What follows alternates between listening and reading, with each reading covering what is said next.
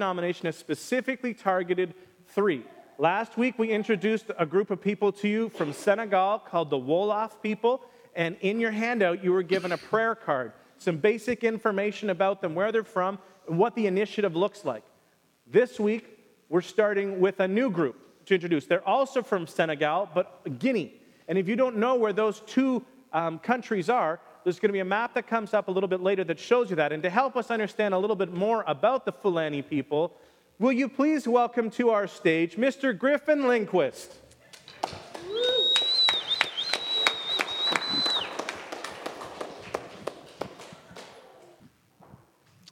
Gary and Sharon Howell have faithfully served the Lord in Africa for many years. They are now reaching out to the Fulani in Senegal. The Fulani have very few believers and little access to the gospel. Where do the Fulani live? The Fulani are found in 20 African nations, mainly in Nigeria, Senegal, and Guinea. Globally, there are more than 6 million Fulani. They are currently diverse, forming the largest pastoral nomadic group in the world. Their major region is Islam. Please pray. Pray for an abundant grain harvest to help feed poor people, and for an abundant spiritual harvest among the Fulani. Pray that many churches will be planted among them. Pray for Gary and Sharon Howell as they begin serving the Lord in Senegal, and for our international workers in other countries who are serving among the Fulani, sharing the gospel through storytelling, digging wells, and providing education, and work experience for young girls, men, and women. Pray for Fulani who are persecuted, by their families because they have decided to follow Jesus. Pray that they will be able to stand as strong witnesses to saving power of Jesus Christ. The end.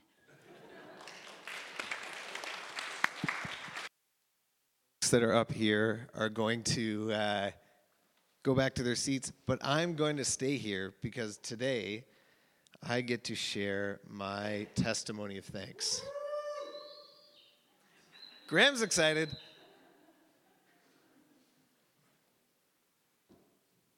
So what I wanted to share this morning, it's important. I forget, not everybody doesn't know who I am already. My name is Dan Murphy. There's my wife, Kristen. She just walked in with our daughter, Abby, who's straight from her first ever dance class. So Kristen shared her testimony last week? The week before, 2 weeks ago. Norm was last week.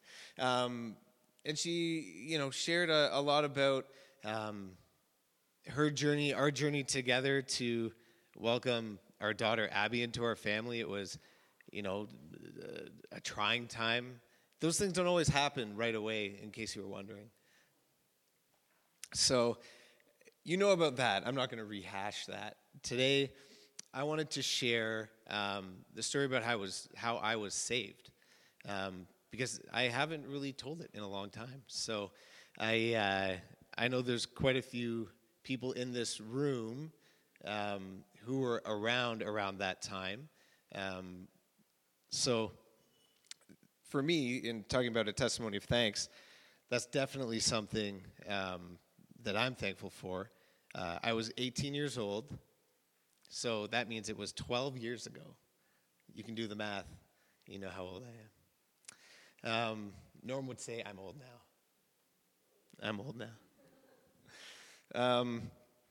So it started with a missionary named Kristen. So it was more like missionary dating, if you guys know what that is. So I grew up in the Catholic Church, and I had religion class. I had my first communion. I was confirmed when I was in the 8th grade, and I knew the Bible stories. To say that I was Christian would probably be a stretch. So it was really through this process of meeting Kristen, her inviting me to Unionville Alliance Church, where she was attending at the time and going to the youth events there. And I remember her taking me there, and Chris and I, we went to different high schools, but we had common friends, so that's how we kind of met. We both had a love for music. I knew she was a musician. She knew I was a musician. She dated the drummer of my band when we were in high school, so that's how we first met. But she said, I'm going to this church, there's Sunday night services, you should come check it out. I was like, yeah, sure, I'll do that. Sounds interesting.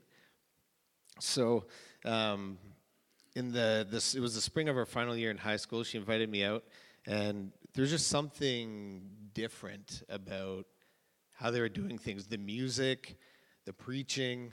I remember specifically the song One Way by Hillsong United. It was like massive at the time, and they sang it like every week. But it was really like easy to get the hook, and it's catchy, and I just got so behind that, right? I was used to organ and piano and choral music in church, and to see that, I didn't really realize that it didn't have to be that, or that there was something else other than kind of my experience with that. So that, in and of itself, like, spoke to me in a huge way. The preaching was something I'd never really experienced. The concept that I could have a direct personal relationship with Christ, that was so appealing to me. That to know that God cares about me specifically, about who I am, and wanting what's best for me to build into my life, that I would seek Him and come to know Him. So I grew up with that knowledge of Christ, and my parents are believers and always encouraged me and my brothers to come to church and read our Bibles and all of this. But I don't know, I had a curiosity, but I never dove right into it. So personally, I gave my life to Christ at a youth rally in Cobourg, which is an awesome place. If you haven't been to Cobourg, you should go. It's fun. They have a really nice beach there in the summertime. I've never been in the winter, I'm not sure. It might be bleak and desolate, but in the summertime, it's beautiful. So I've been attending UAC youth events for a while, meeting tons of new people. They were on fire for Christ, and it was just so cool. I'd never made, for me, even though I grew up in the Catholic Church and was attending these UAC events and kind of considered myself a Christian, I guess. By that statement, you can tell I hadn't really committed at that point.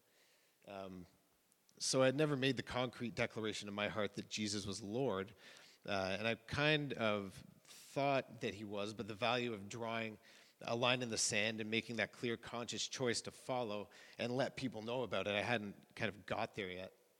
So it was during a worship service, and what was the song? Beautiful One? Beautiful one, I love you, beautiful one, I adore. Yeah. So that song, man, it just hit me, and there with tears streaming down my face, I gave my life to Christ, and it was the most powerful, transformative moment of my life. And I was 18 friggin' years old, so it's all downhill from there. No. It was amazing. This freedom. I suddenly had a thirst to get into Scripture more, and it came to life. I tried to read my Bible a number of times before that, but it was more out of a sense of guilt or obligation, not that I wanted to. And my approach to it was truly awful. It was like an ultimatum with God. It would be, all right, I'm going to try this. I'm going to open the page, and you speak to me. Show me what it is, and I'd open it, and it would be like a family lineage or like Jewish dietary law. I'm like, what? Okay, so God, what are you trying to tell me with this? I have no idea. So once I was treating it more like what it is, the Word of God. Previously it was hardly seeking truth, but once I gave my life to Christ, the transformative power of Jesus, it absolutely changed me from the inside out. And for that, I'm the most thankful. So it's given me the life that I have today, a life that's not all about me, but it's about the people around me. Not saying that I'm never selfish, but I certainly understand my selfishness in a context where I know that I'm not the center. So that paradigm shift it's everything. It's changed everything. So that's the story. Obviously, there's a lot of things that didn't make the cut. There's been mountaintop moments. I've spent a lot of time in the valley.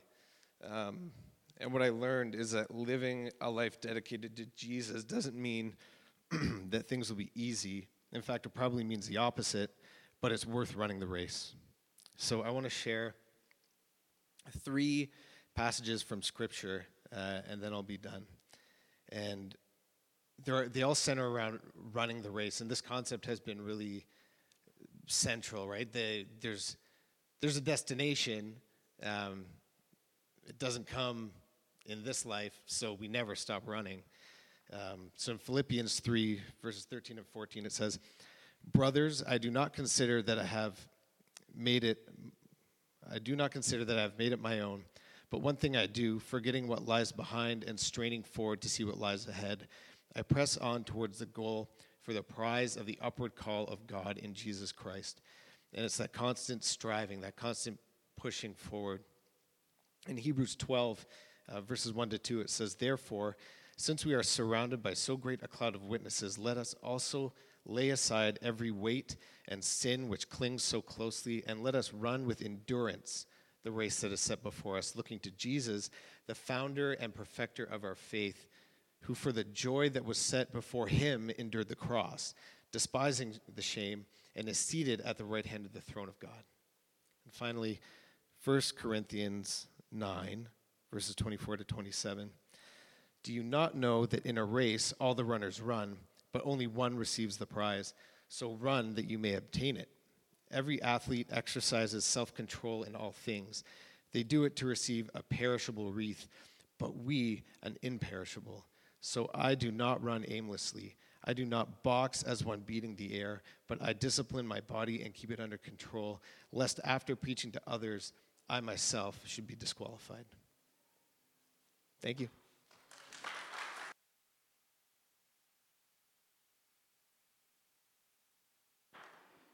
Well, for those of you who don't know me, my name is Graham, and I'm glad that you're here because this is the season of thanks. I don't believe that Thanksgiving is one day when you get to have turkey.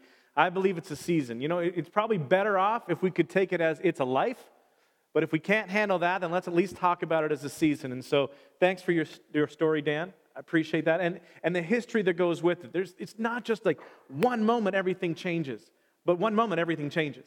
Right? And that's the start of something that we go on. And so we talk about it here as being on a road trip, that we are on a road trip together in earnest pursuit of Jesus Christ. He gives us hope and he brings us freedom. This is what we believe, and this is the story that we want to tell other people about. So that's what we kind of do. We get together in that way.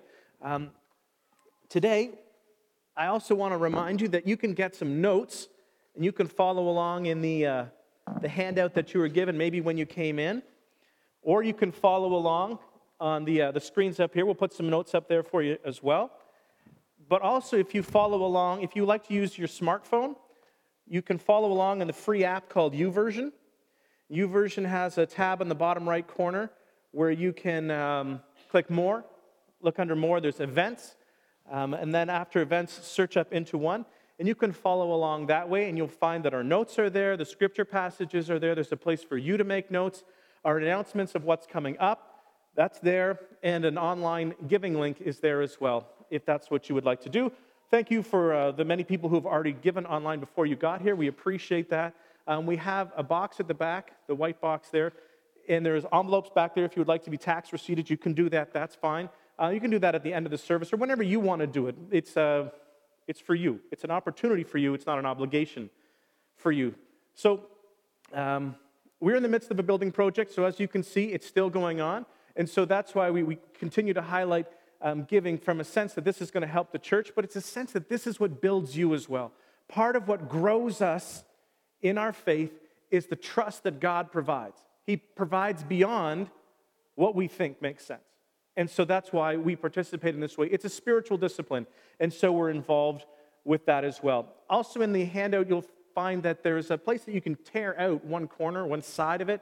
And if you're visiting with us, if you would take the time, if you wouldn't mind to just fill that out and let us know that you were here, give us a chance to respond to you. And if you have other questions about things that are more specific, then flip it over on the back. There's communication side. And you can take that and you just put it in the white box at the back, our communication box. You can put it there as well. So offering can go there and your communication stuff can go there. All right, we're going to, let's stop. Pray with me, please. Kind Father, thank you for the gifts that you have given to us. For us to stop right now and list everything that we have that we can be thankful for would take an enormous amount of time. But for friends, for family, for the chance to move in freedom, for the chance to freely complain about the people who we don't want to be in charge of us, God, we thank you for the freedom that you have given to us. Help us to move and to live in such a way that you work through us to make this world a better place. Right now, as we get ready to start thinking more about how this stuff might apply to us, God, I ask that you would be kind and generous today and speak to me. I need to hear from you today, and then I ask that you would speak through me as well, that somehow something important would be said this morning, and that you would be able to communicate with your people whom you dearly love. For my friends that are here today, God, I pray the same thing, that you will speak to them, and that you will also speak through them. We have a right and a responsibility to share the blessing that you have given to us, a blessing that we were given so that we might bless others, to bless all nations. God, we pray that you would work through us today. In Jesus' name, amen. All right, so we're in week 3 of a series called LSD, Love, Sex, Dating, Don't Lose Your Mind. And remember, as we started at the beginning, the idea is that these fit together. They're building on one another. So if you've missed week 1 or week 2, strongly suggest, please go back, catch up on our podcast. You can get it through iTunes, just search Into One Community Church, or you can get it on our website, just look under the media section. Please, those are there for you, and they help you to connect with what we're going. So for those of you who don't know, and for those of you who didn't remember, a framing question that we have been using to talk about in this whole series, why does it matter to you? Are you the person you're looking for is looking for? That's the way we wanted to start. The question hopefully catches some single people before marriage. But I hope it applies very much to those who are married as well. And honestly, the hope that's probably deepest within me right now is that this will connect with people for whom marriage, well, they've had a bad go of it. Things have gone wrong, and for those, for whatever reason, that marriage has come and it's been broken apart, I sincerely hope that this can help you move forward. At Into One, you need to know that we are for healthy relationships. We are for great relationships, great marriages. We are for strong and vibrant families. We are for healthy, dedicated, active singles. And we are for healing and for restoration. That's why we're talking about this. Those are the goals that we have in mind. To that end, you need to remember that what you do now sets you up for your future, whether you're married or not. What you do wisely now sets you up for great relationships in the future. What you do unwisely now sets you up for pain, disappointment, and disillusionment in your relationships later on. What we do now makes an incredible difference. And so after listening to so many married people tell me the same things over and over and over, I wanted to give you some of the benefit of their expensive wisdom that came through pain. Not all pain brings wisdom, but there is wisdom that we can gain potentially from pain. So this series is called LSD, Love, Sex, Dating. Week 1, we talked about love. We talked about the right person myth. The myth says, if I can just find the right person, then everything is going to be all right. That's a myth. It's just not true. We need to be the right person. Then last week, we kind of talked about dating and what a biblical view of women looks like. So that means this week we're at sex, right? That's where we are. Cool. Are you weirded out? Are you uncomfortable? We're talking about sex in church. Here we go. Obviously, we're not going to talk about everything to do with sex. Can't possibly do that. We're going to look mostly at one big idea. And I think most of us, we have a sense, we know this intuitively, but our culture never talks about this. In fact, they would spend a fair amount of time arguing against this notion. And one of the reasons the culture doesn't bring this up is that it's really not marketable. There's no way to monetize this, and that seems to keep it just on the shelf. We'll just leave it there for right now. But if you miss this, if you can set yourself up for disaster. Remember that in love, in life, in relationships, the consequences do not always arise immediately. But there are pathways that we get on, and they are super hard to get free from. I just want to help as many of you as possible miss this landmine. Then maybe you can help the people around you miss this landmine as well. So today we're going to be Mythbusters again. We're going to look at some of those myths, and we're going to do some at the beginning and some at the end. So that's what we're focusing on. That's how we're starting up. The first one is this. Here's the first myth. Sex. It's only physical. In other words, if nobody gets pregnant, there's no sexually transmitted disease, and nobody gets hurt, then just have yourself a great time. Do whatever you want with whoever you want, wherever you want, whenever you want, because it's just physical. It's like ping pong. It's like touch football. Actually, it's probably more like tackle football. Probably more like tackle football, roll around on the ground and stay on the ground as long as you can. It's probably more like that. But it's just physical. There's no harm done. Just agree and have a great time. It means nothing. But the truth is that sex, it's not just physical. And if you treat sex as just physical, you hurt yourself. And eventually, if you get married, you hurt your partner. Single people, you need to know this.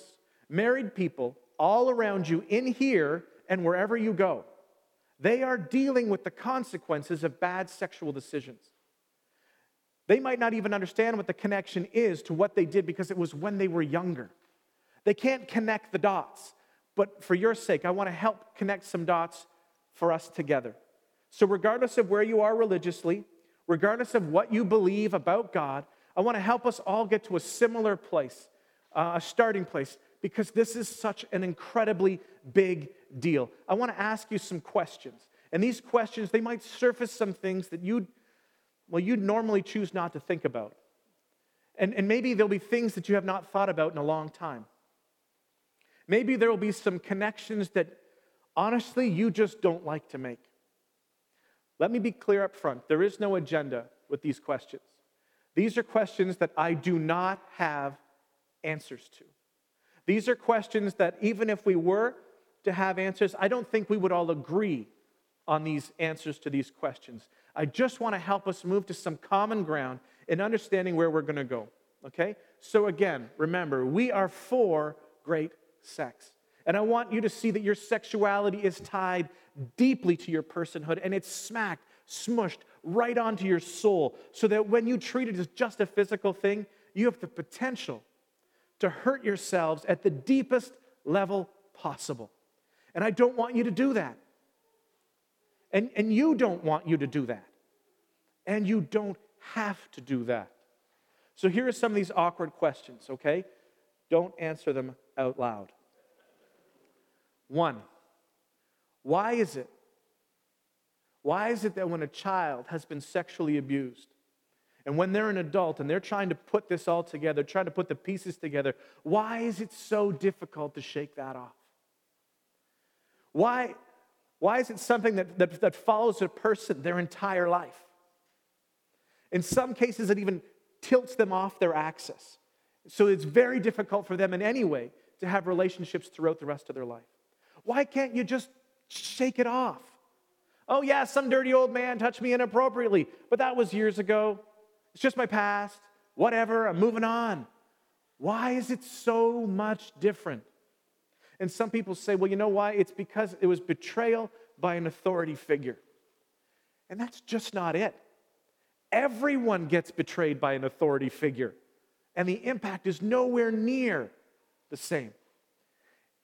If sexual behavior and sexual experience are just physical, then just shake it off. Put on your big boy pants and keep going. But it's not that simple, is it? Question number 2, why is it that rape is so much more devastating to a woman than simply being beaten up? Why is it that a woman will report being beaten up, but feels like she has to hold the secret of rape for her entire life? I can't tell anyone.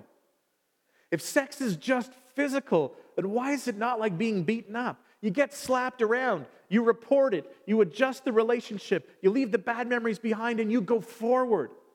But it doesn't work that way, because sex isn't just physical. Question 3, why is it that men with the deepest sexual issues usually have uninvolved or absent fathers? And that usually is right up about 99.9% of the time. Why is it that men who fall into basically any level of sexual addiction, something that has a real grip on them, why is it when they try to deal with the addiction part, that part that's holding so tightly onto them, when they do that and they finally discover something more to that, and they ask the question, a what? A missing or an absent father? Well, why? That's a family of origin thing. That's way in the past. What does that have to do with an adult man who is in the grip of a sexual addiction?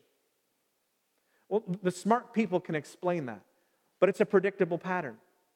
It follows a standard trajectory, because sexual behavior and sexual identity is not just physical. It touches us, and it is rooted in the deepest level of your being. And if you treat it like it's just physical, you hurt yourself. You hurt yourself at the deepest level imaginable. So maybe you've never heard that before. Maybe you didn't realize what was happening in you. Maybe you didn't realize what was happening in the life of someone who was close to you. Maybe you just had no idea that this is going on and the complexity that's actually in your life. Side note, let me just pass this on to you. This week I met with a counselor who's setting up shop.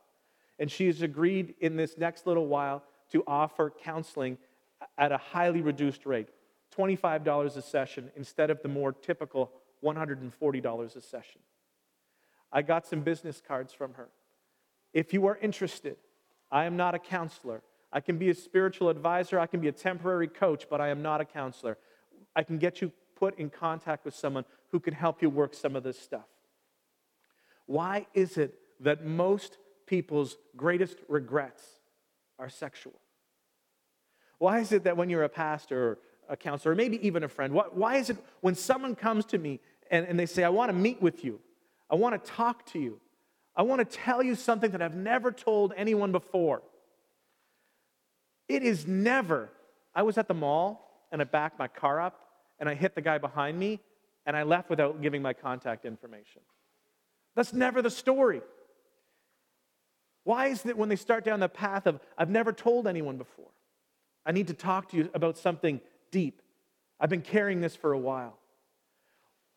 Why can I just sense in the air that it has something to do with sexuality? And the answer is simple. It's because you are your sexuality. And it's not just physical. And we live in a culture that wants to make it simple and wants to make it surface and physical and just fun. I didn't even know her name. It was spring break. We were both drunk. That was there. This is here. That was then. This is now. Let's just move along. That's the past. Now, I don't want any of you men to get nervous with this. This is not the 1920s, and I'm not a doctor. Most of you are familiar with a guy named Anton Stradivari. Or maybe you at least know his work, the Stradivarius. Stradivarius is a well-known, highly respected instrument. And back in the mid-1700s in Cremona, Italy, his family, and specifically beginning with him, they started crafting amazing instruments.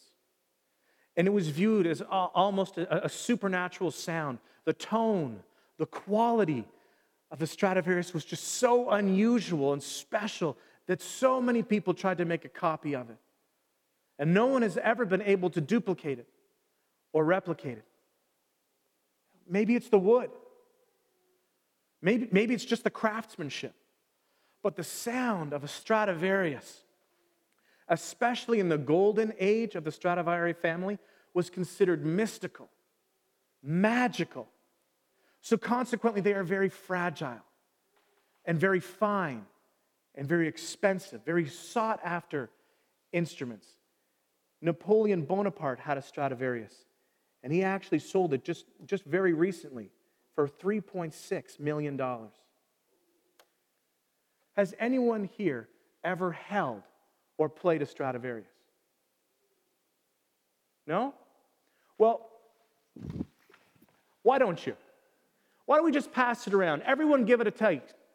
Touch it.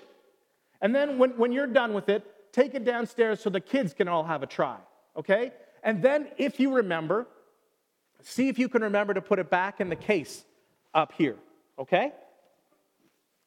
And maybe if I can remember it on the way out today, I'll pick it up and take it with me. Would anybody ever do that with a Stradivarius? No. Do you know, though, that we live in a culture full of people who do this with their sexuality all the time? Maybe you are one of those people. Maybe you were one of those people who do it with their sexuality, who share it around. Do you know how much more valuable to God you are than that piece of wood and glue? Do you know how much more fragile your sexuality is than a violin, no matter who made it or when they made it? That can be replaced. You cannot be replaced. You get to do life one time, only one time, to manage this very, very important and fragile part of your life. That thing that makes sexuality deeper than just the physical is that God created sexuality as an expression of intimacy to know and to be fully known. And when God created sexuality and sex, there was so much more going on. He created sex for animals, and there they go, that was fine. And then he said, for people, I'm going to take this to a whole nother level. It will not simply be about reproduction of the species, but it's going to be an experience with each other that is going to reflect what I want them to experience with me. It is going to be the ultimate expression of intimacy, full on, passionate, fearless, vulnerable, know me as I am, no fear of comparison, no fear of evaluation, no fear of criticism, full on, passionate, coming together, and it's going to be like nothing else ever. It will be fragile, And it's going to be powerful. And I'm going to give it to the human race as a gift. And I hope they're careful with it. Because as powerful as it is, and as fragile as it is, it can be broken. You know lots of people. You know some people who broke this. You know some people who abuse this. You know women that are numb to the intimacy that was designed to go with sex. You know men who, because of their habits, have so detached sexual activity from intimacy that now they're married and they can't find intimacy in sex. And they wonder, what's wrong with them? And then they start to wonder, what's wrong with their partner? And their wife, who has become numb to the passion and power of sex, will start to think that maybe she married the wrong guy. And now they can both start looking outside their marriage because they are living out with full commitment again, the right person myth. Well, maybe I married the wrong person. And that starts them on a trajectory that does not lead to help. The real problem is something that they are not going to be able to appreciate because it happened before, when they were younger and single and dating, and no one ever told them about the lie that sex is not just physical. And they said, I'll take it. I'll do it. I want it. I'll have it. You know what? Forget it. I can do whatever I want with my body.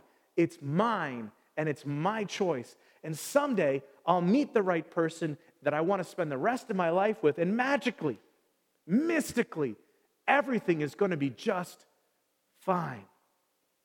And they were wrong. And they hurt themselves deeply. But you don't have to. You get to get it right. And here's the surprise, okay? You never saw this part coming. Yeah, the Bible talks about this. You should really read your Bible. Long before Antonio Stradivari, around 2,000 years ago, there was actually a guy who said just what I've been saying to you to a group of people who didn't know. Just like most people in our culture don't know.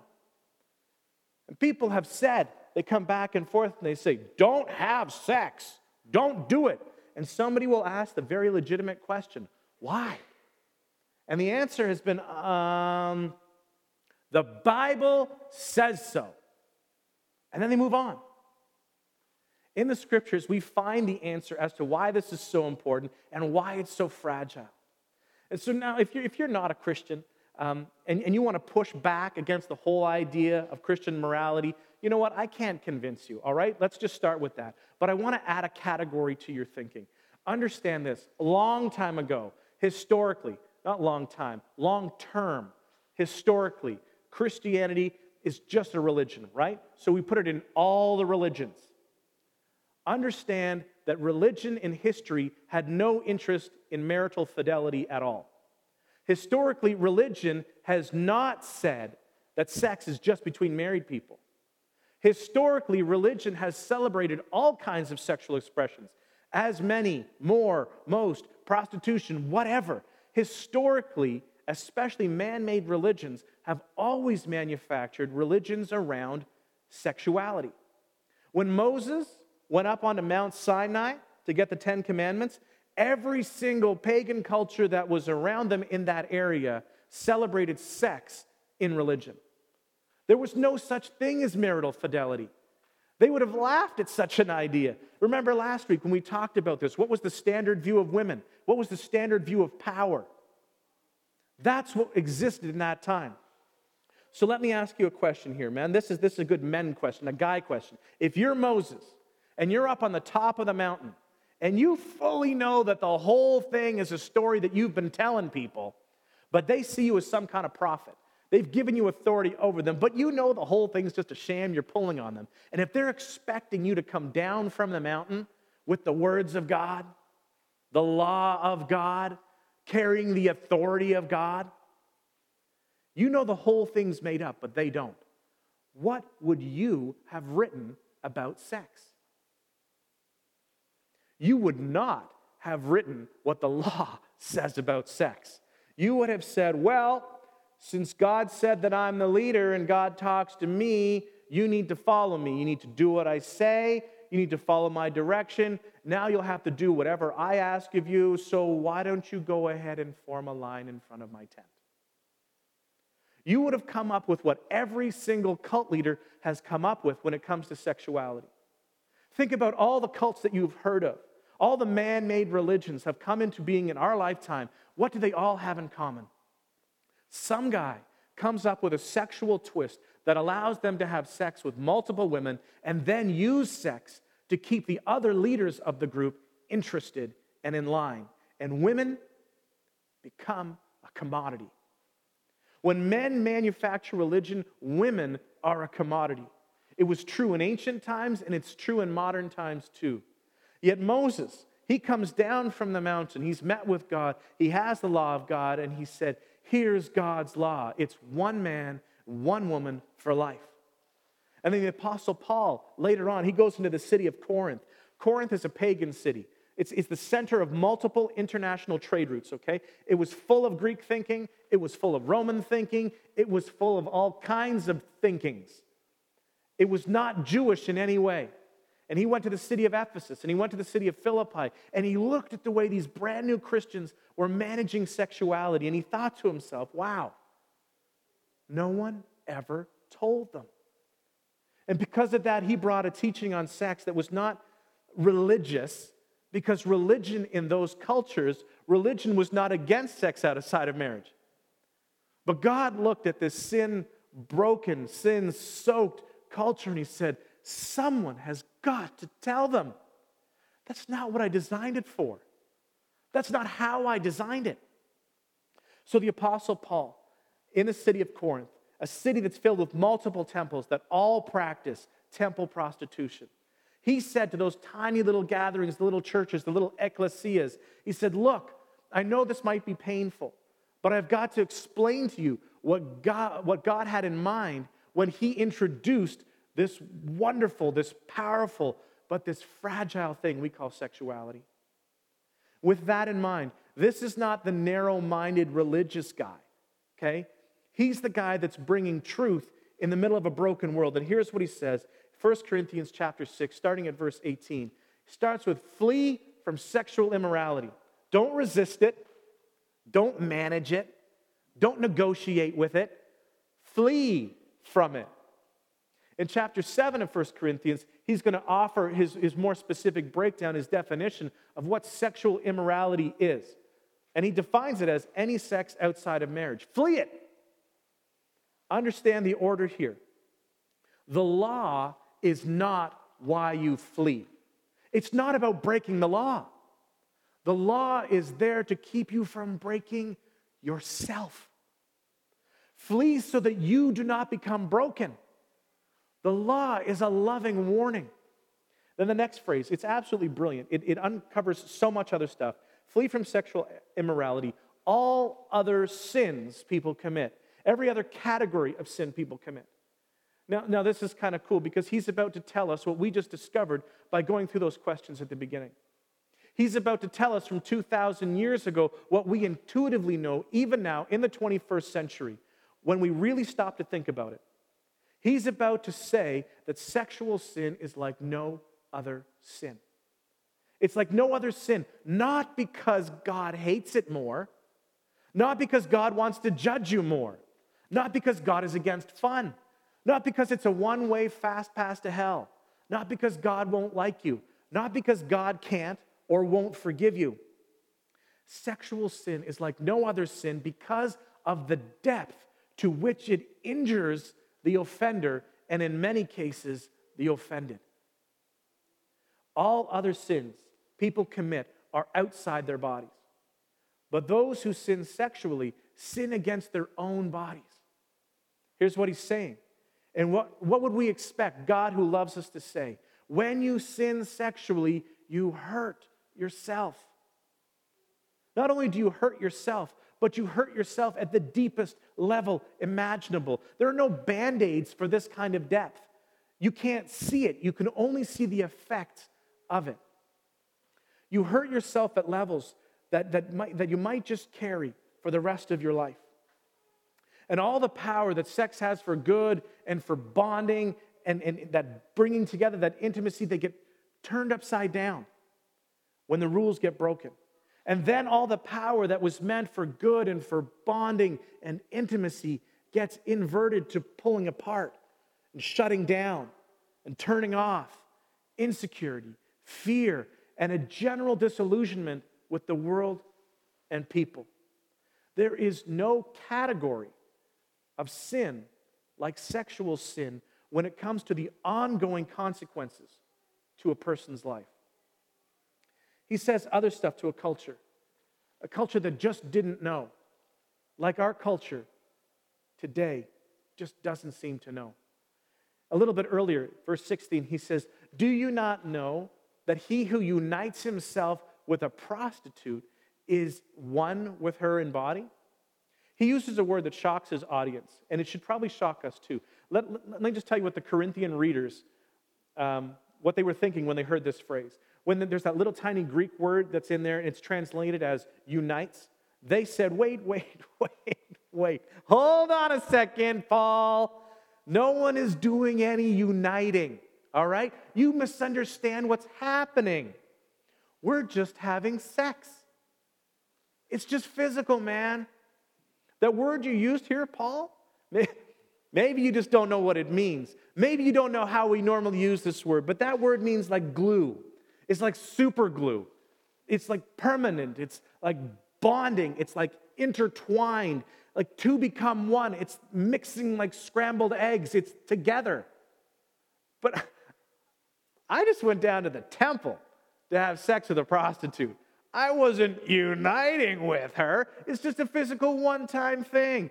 I get up, I walk away. Look, nothing's attached. And Paul said, I know that's what you think, but it's because you don't understand sex. When you have sex with a person, there is a sense of permanence. You become one with that person. One? No, we didn't become one. I just had a little too much to drink. It's spring break. I was just doing what all my girlfriends were doing. There was no one. I'm sorry, the Apostle Paul says, but that's just not the way that it works. You don't know. Nobody told you. It's not just physical.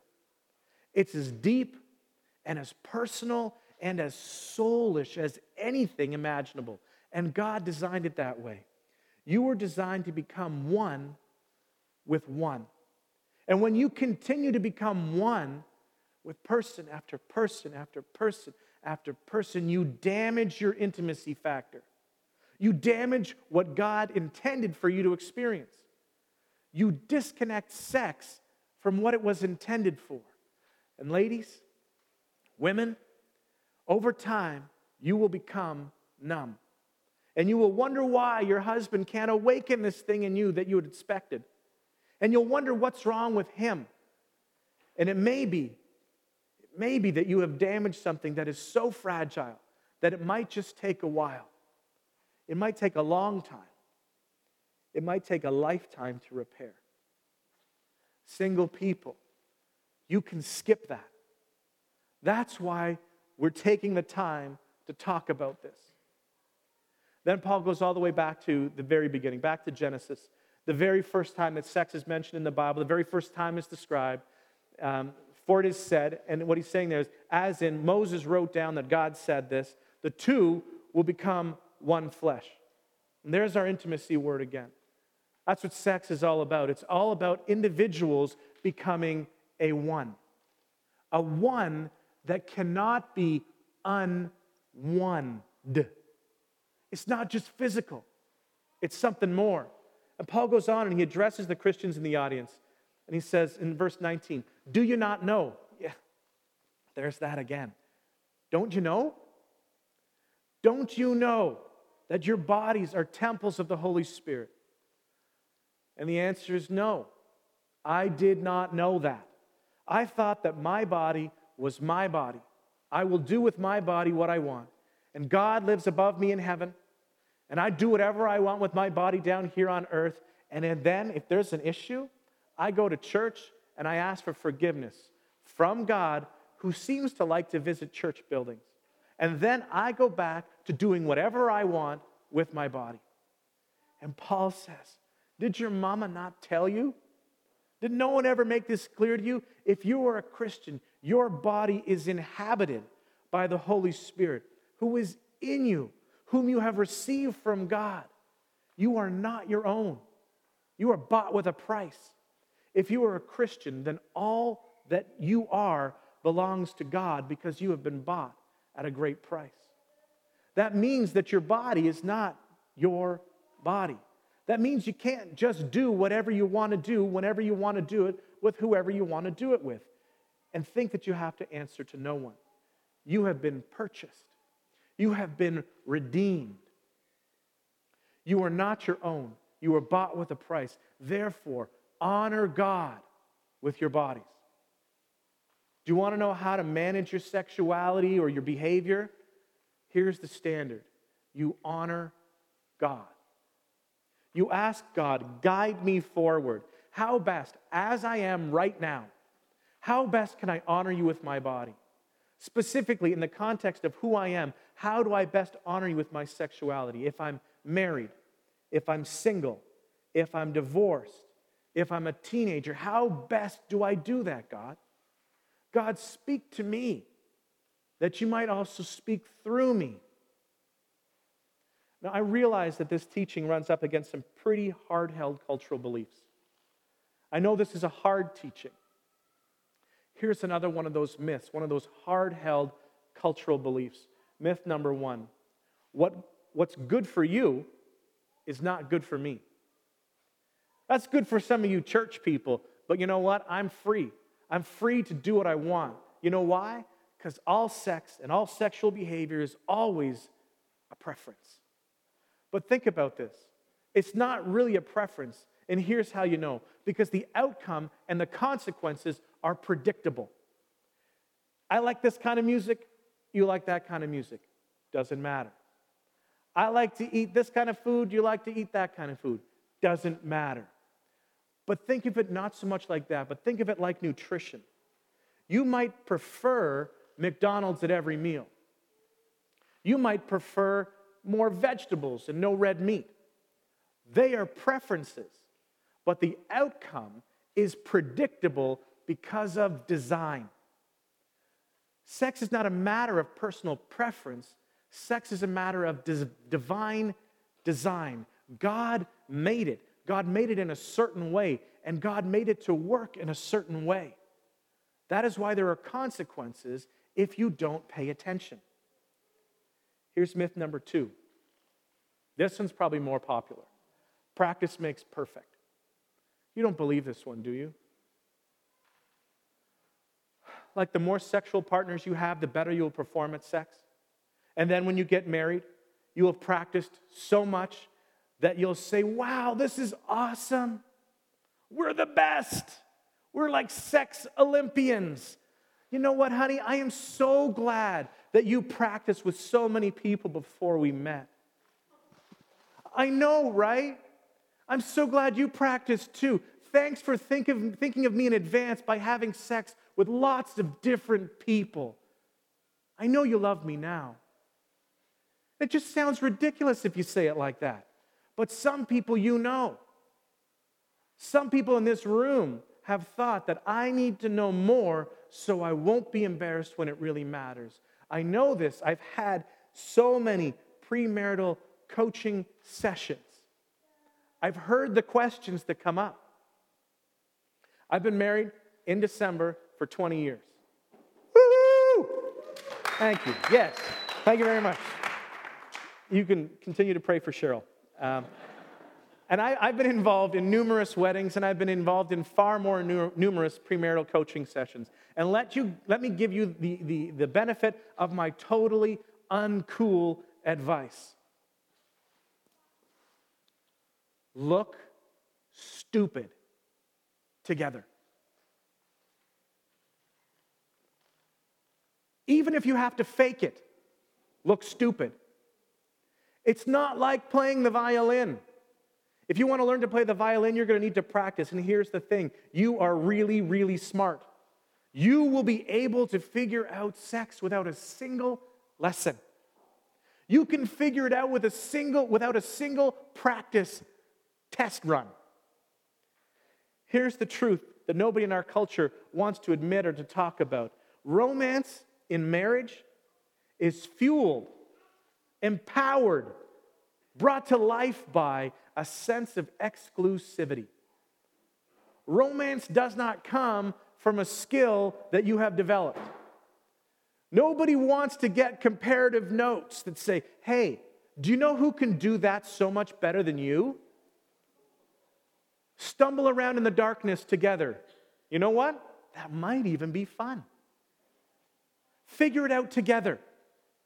Exclusivity is, I waited for you and you waited for me. I have been praying for you and waiting for you before I even had a face or a name to associate to you. I only have eyes for you. I am able to give all of me to all of you. That fuels romance in marriage. It's not a well-practiced skill set. That's just a lie. And it's a lie that we want to believe. And it understands the purposes and the point of sex in all the wrong ways. Romance in marriage is fueled by exclusivity. If that's true, then what would you expect God, who loves you, to say about sex? Do you think that he would say, hey, go ahead, have as much sex as you can, and then when you get married, we'll flip that magic switch that changes all of your established patterns, all of your ways of thinking, so that you can now be exclusively attached to one person? Is that even possible? Is it so odd that so many remain unfulfilled in their marriages because they have messed with their intimacy factors for years and years before they said, I do? Now, I know a message like this is going to land in a whole bunch of different places, and there's going to be a whole bunch of different feelings. There's going to be, it doesn't apply to me. I've never had that. Some people, there's going to be guilt. There might be regret. Somebody might say, I wish that I'd heard this before. But what we need now is the plan going forward, okay? That's the point. First, you need to decide what story you want to tell going forward. At some point, you're going to meet a special person, and you're going to have a story to tell. I strongly suggest that you decide the story that you want to tell now, and then you live in such a way that you will be able to tell that story. Because everyone has a story to tell, and many, many people lie a lot. And here's the truth. The lie doesn't work long term. The lie barely works short term. And on the other side of the lie is pain. There's hurt. There's broken feelings. There's a lack of trust. There's disillusionment. There's disappointment. So if any of those words are what you want in a relationship, well then please, stay away from my boys. Why do people lie? Because they don't like their story. They don't like the story that they wrote. I don't want to lose my special friend, and so instead, I lied. So decide now. What story do you want to tell? But then think about it from the other side. Think about it like this. What is the story that you want to hear? If you're going to become the person that you're looking for is looking for, then you need to have a story that says, I heard, I learned, I have changed. There is a date, and I can tell you that Jesus changed the way that I live. I said it to him, and I vowed it, that I would honor God with my body, and in doing that, I began to honor you. That's the story you want to hear. Second thing, you need to decide ahead of time what honoring God with your body looks like. You cannot do this in the moment. You need to decide before you ever get there. It's like a budget, okay? I'm saving for a new car, so when I go shopping, I can't buy things because it's not in my budget. It's pre-decided. I don't have to think about it. You need to find a sex budget or a body budget. These are pre-decided things that you've already decided, so you don't have to try and think when your brain has stopped working. What will I not do? Where will I not go? When temptation arises, you can say, too bad, I already decided. No, I don't need to think about it anymore. Remember also, love does not pressure or push. So if you're getting pressured or pushed, there's your first alert. This is not going where I want to go. This is going out of my budget. This will change the story that I want to be able to tell the person I'm looking for. And giving up something for now, for something better later, that's not called sacrifice. That's called investment. This is part of the story that you want to tell. Every time you say no, you are making an investment in your story and in your future partner. This is not a message of condemnation today. Please do not hear it in any way like that. This is a message of love. You matter so much to God. And God loves you so much that He has in place a plan to redeem you, to buy you back out of the pain and the misery that your sin has brought you. Run in His direction. Make some difficult choices. Then trust Him for your future. Remember last week I challenged you to consider the renew your mind, change your habits plan, no dating for 1 year. Here's a letter from a lady who fully invested in that plan. Like many, I grew up in a broken home. And at the age of 5, my mother moved us almost 1,000 kilometers from my father. When I was 12 years old, I got the talk from my mother. And while I do recall her encouraging me to wait until I found someone I loved, there was no encouragement to save sex until marriage. All I knew about sex was what my friends were doing, and this knowledge took me into my high school years with a constant state of numbness, giving myself away to every boyfriend I had. During my first year of university, I began surrounding myself with different people. My friends and I started attending church, and it became a routine for me to listen to messages online. And one night, I found myself listening alone in my dorm room. I wasn't remotely prepared for what I was about to hear. I can remember everything about that night. It was a moment of truth in my life and my largest milestone to this day. I was in tears, writing notes like a madman, and I was slapped in the face with the truth about sex, and the shallowness of my relationship with God was revealed.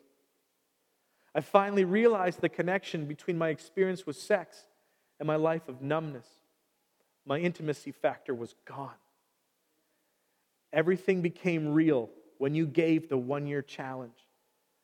I had no idea how I was going to do it, but I printed out my notes, grabbed a pen, and wrote, November 6, 2007, no dating for 1 year, no sex until marriage. And then I signed it. The very next day, I wrote in my journal, I made it one day, God. It was the most challenging thing I had ever been faced with. There were so many guys floating around in my life, I had to cancel my text messaging. And slowly I began to feel sensitivity to my sin. Just 1 month after stepping up to the plate with God, I already began to feel Him work in my heart. A few months later, an old high school acquaintance contacted me through Facebook. He was currently working as a youth minister and noticed through my online bio that I had changed. He asked to hear my story, and I told him about my November 6th commitment. He became someone who spoke truth into what God was showing me and helped me with the messes I was still caught up in. With complete purity and altruism in his heart, he led me closer to God. When November 6th rolled around, he asked me out on a date. I went, But after our date, I told him I just wanted to be friends. 4 months passed, as well as a few dates with other guys, and we ran into each other again. I was so excited to see him. I had thought a lot about the lack of substance in the previous dates I had been on. We continued to talk, and I slowly saw it all come together. I saw the beauty of what God wanted to do through our lives. He was a virgin and had made the commitment when he was young to stay pure until marriage. I felt unworthy of that. He had a lifestyle that I desired, but I didn't feel deserving of, and yet he wanted to bring me with him. I saw Jesus in him. I was precious to him. It was in April 2009, a year and 5 months after my purity commitment, that I saw God's plan unfolding and we began dating. Our love story continued on for a little over a year, and in July 2010, he asked me to marry him. Our relationship is founded on friendship and faith, and I felt God's confirmation. We set our marriage date exactly 3 years after God changed my life. Saturday, November 6th, 2010. We have now celebrated 5 years of marriage, and I'm in tears thinking of what we have been through.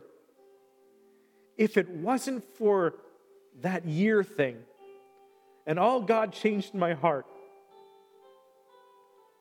not only would I be incapable of loving him the way he deserves to be loved, I probably wouldn't have him at all. We are so thankful to God for calling us into bigger stories than the ones we have written for ourselves. Thanks for listening. Relationship with you, forgiveness for you, power to live for you. And now let the peace of Christ rule in your hearts, to which indeed you were called in one body, and be thankful. Be blessed in the name of the Father, the Son, and the Holy Spirit. You may be seated. It's better when you're here. It's better when we're together. Thanks for being part of this today. Thanks for helping us to celebrate. And I believe the more that we connect, the better it gets. And so